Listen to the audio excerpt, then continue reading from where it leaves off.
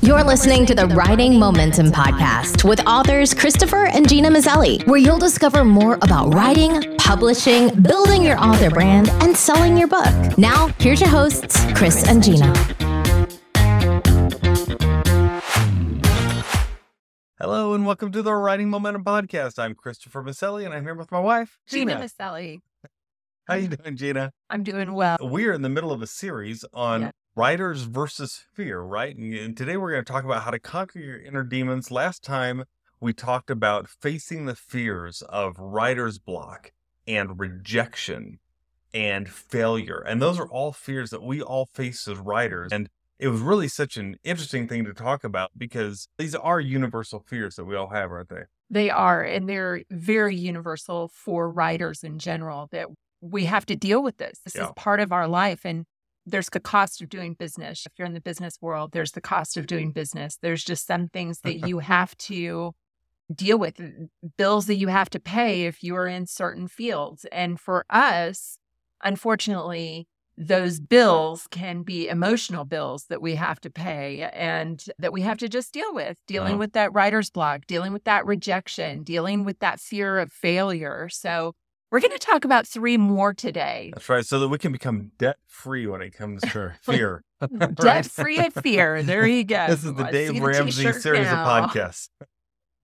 The first one we're talking about today is just self-doubt. This is so common. I think, and I don't know that there's any way around this because sooner or later you're going to be writing something that you're going to wonder, can I actually write this thing, right? Is this too difficult? Do I know enough to write it? Am I able to? Can I physically at this time write this piece? Because it's just, life gets difficult, right? It gets filled with other things.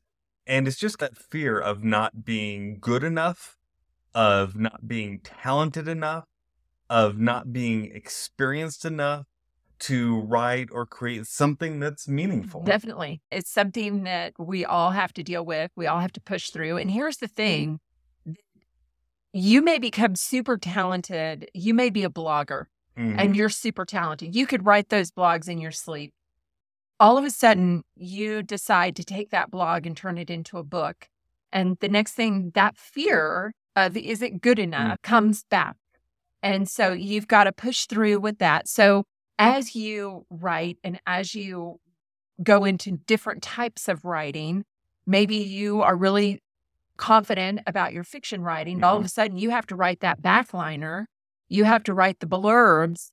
And all of a sudden, you're feeling really uncertain about it because it's a new style of writing that you're having to do. So probably the best way that you can conquer this is just with experience, being patient with yourself, and getting that training, continuing to get training and being vulnerable enough to get that training. That always helps. That'll boost your confidence. It'll help you see that, okay, now I know how to do this.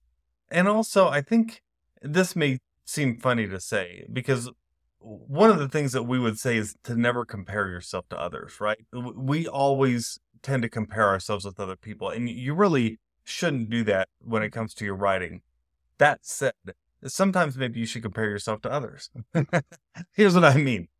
There is always someone that doesn't know as much as you do about the topic that you're writing about, right? And so if you compare yourselves to that person, and I do have something to offer that person, it may not be everyone as a whole all the time, but if you can take what you know and say, this is good enough to be able to teach someone who doesn't know the next step, then just teach that next step. And that can be enough, right? There are times that I teach on very technical things, and I do that even here with Writing Momentum. I might teach you how to use MailerLite, for instance, the email platform. Now, there are people out there who know way more about MailerLite than I do.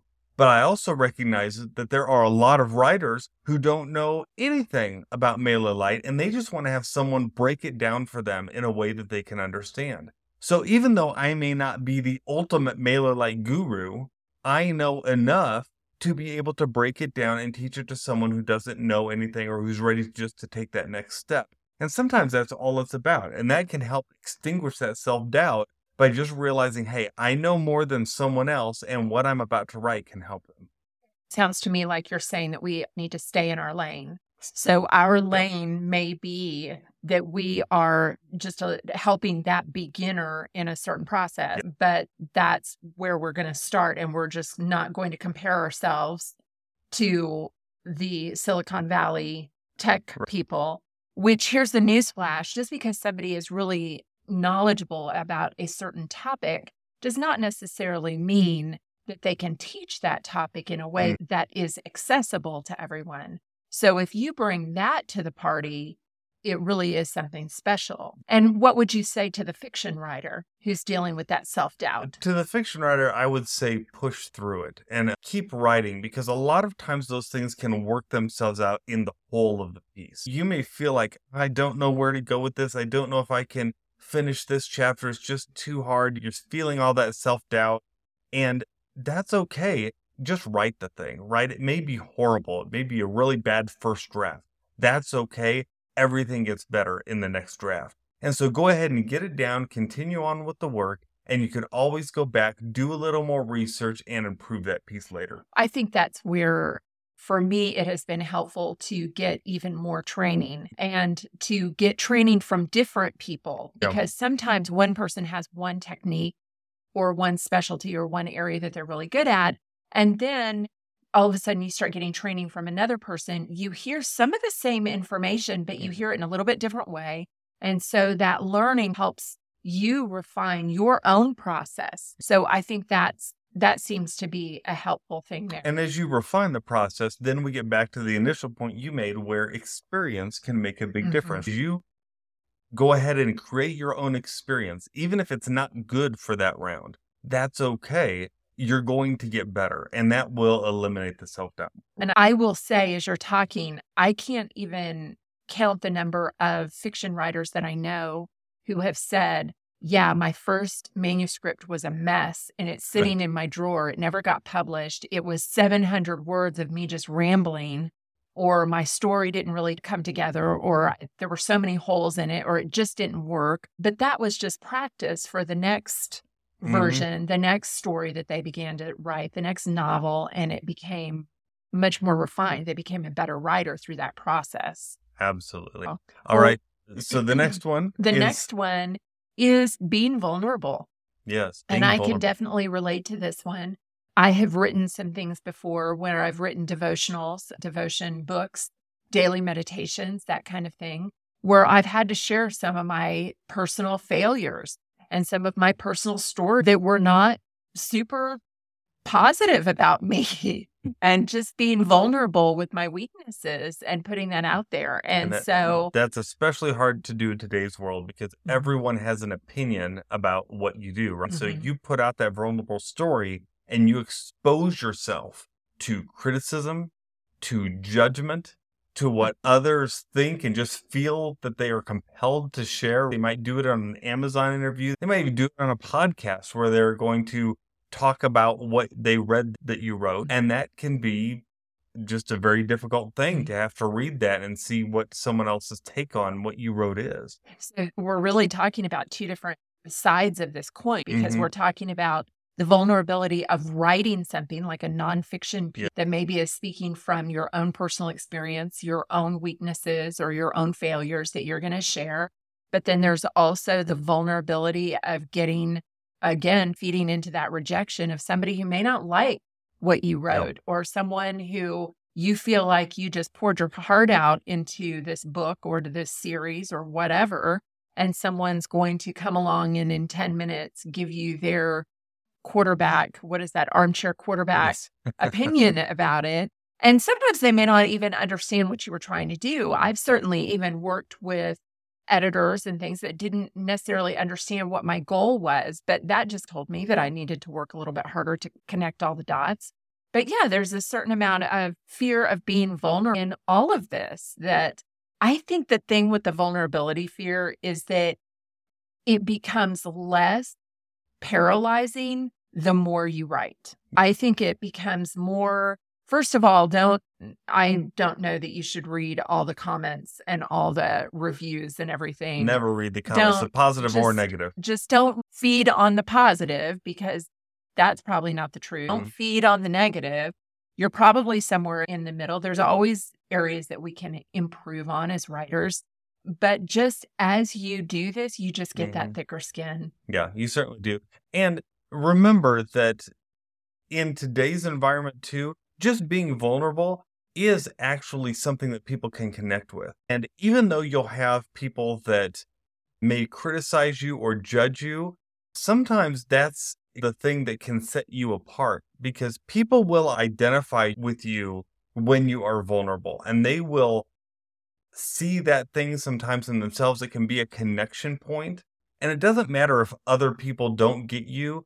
Sometimes that criticism actually can work to your benefit, because others will see that, hey, this is something I identify with. And it doesn't just have to be a nonfiction piece. Remember, you can be vulnerable in your fiction pieces, because a lot of us have written fiction pieces that have vulnerable personal stories that we fed on in order to write that fiction piece. And so vulnerability happens in pretty much anything you write. And I think the more real you can be, really the more successful you'll probably be with it. And I think that's just kind of part of being a creative type. Think of the painters who paint and then put their work out, and some people may not understand it, or they may not like it, or they may be the rabid fan that you're dealing with. Yes. There's just, with all of the creative process, there's going to be a certain amount of vulnerability with it that we as writers have to push through. So the third inner demon that we want to talk about today is running out of ideas. And this I often see most expressed from writers who might share their manuscript, like with me or with Gina, but they say, don't show this to anyone, because they feel like this is their one good idea, and they're concerned that if it gets out there and someone might steal it, then they have nothing left to contribute. And the truth is, you are not going to run out of ideas. Remember, that idea that you had is a great idea, and there's plenty more where that came from. Don't feel concerned about running out of ideas. I will tell you, as someone who's written Solve It Yourself mysteries for nearly 20 years now, all the time I face this demon of running out of ideas. You think, oh man, I don't know what in the world the next mystery could be. I have covered every mystery I can possibly think of. And you know what? A little brainstorming, a little bit of putting that nose to the grindstone, and something else comes up every time. You are a creative person. You have plenty of ideas, and don't be fearful about running out and using up all your good ideas.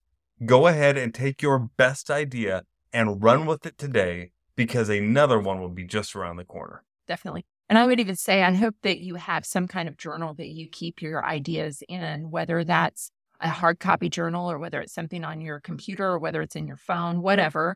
Just keep those ideas. You see something that sparks something and you want to write it down. You want to keep track of it. Those can be gold mines for you to come back and look at later, and to just get that creativity going again. So I think the whole idea of losing or running out of ideas, not having another good one, it's a little bit like writer's block. I think it's that feeling that I won't be able to do anything more than this. And that's just not true. Even if you tackle a topic that other people have tackled before, your take on it, your unique perspective, your uniqueness is going to come out. And so there's different ways of approaching that. This is a fear that really is more in our own heads, which a lot of this is, but this one is really in our own heads. And when we really start thinking about it, sometimes we can be harder on ourselves than we are on other people. And we can speak more harshly to ourselves than we would ever speak to someone. If you sat down and met a new writer for coffee, and you sat down and they said, I'm just so scared I never have another good idea, what would you say to that person? You would say, are you kidding?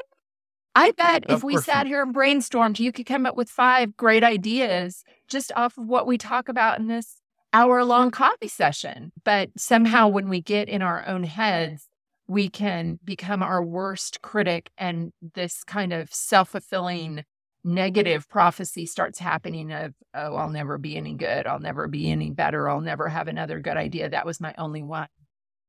I will say also that I think a lot of these kinds of fears become less prominent or less powerful when you do have a group of writers that you can kick ideas off of one another. And whether that is online or whether that is an actual group in your area that you go to. I know a lot of libraries have groups that meet, or whether you start one, just different things like that. By getting together with other writers, there's something magical that happens. That's why we have this tagline for these podcasts where we say, together we have writing momentum. What that means is you don't have to be isolated as a writer. There is this thought that as writers, we are very isolated people, that we go into our writing room or our writing closet, right? Sit down with our laptops and we are just in our own world. And that is the way we introverted writers work. And that, I think that has been something that a lot of writers have had to face and feel like that's just the way it is. That's just one of the troubles I have to work through as a writer. And the truth is, no, you are not alone in this. That's why we do this podcast, is to remind you, you are not alone. You do not have to be isolated. It's together that we have writing momentum. By talking about these kinds of things, you can realize, hey, we're all in this together. And that's why we started Writing Moments. If you want to find out about that, go to writingmoments.com. And you'll see that this is a co-writing group where we write together on a weekly basis every Wednesday for about 1 hour. We have a small teaching and then we write together. And it's just a way that we can encourage one another. And we're writing on our individual pieces, but it's just saying, hey, we're doing this together. We're not in this alone. And so do check that out. But self-doubt, being vulnerable, running out of ideas, those are demons that you can face and stand up against and know that they can't conquer you. Same with what we talked about last week with writer's block, rejection, and failure.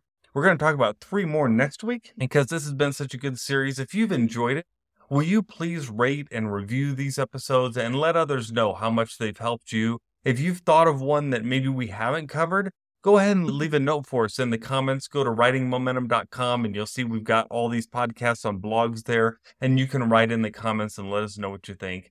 But until next time, remember, you are not in this alone, because together we have writing momentum. Bye-bye.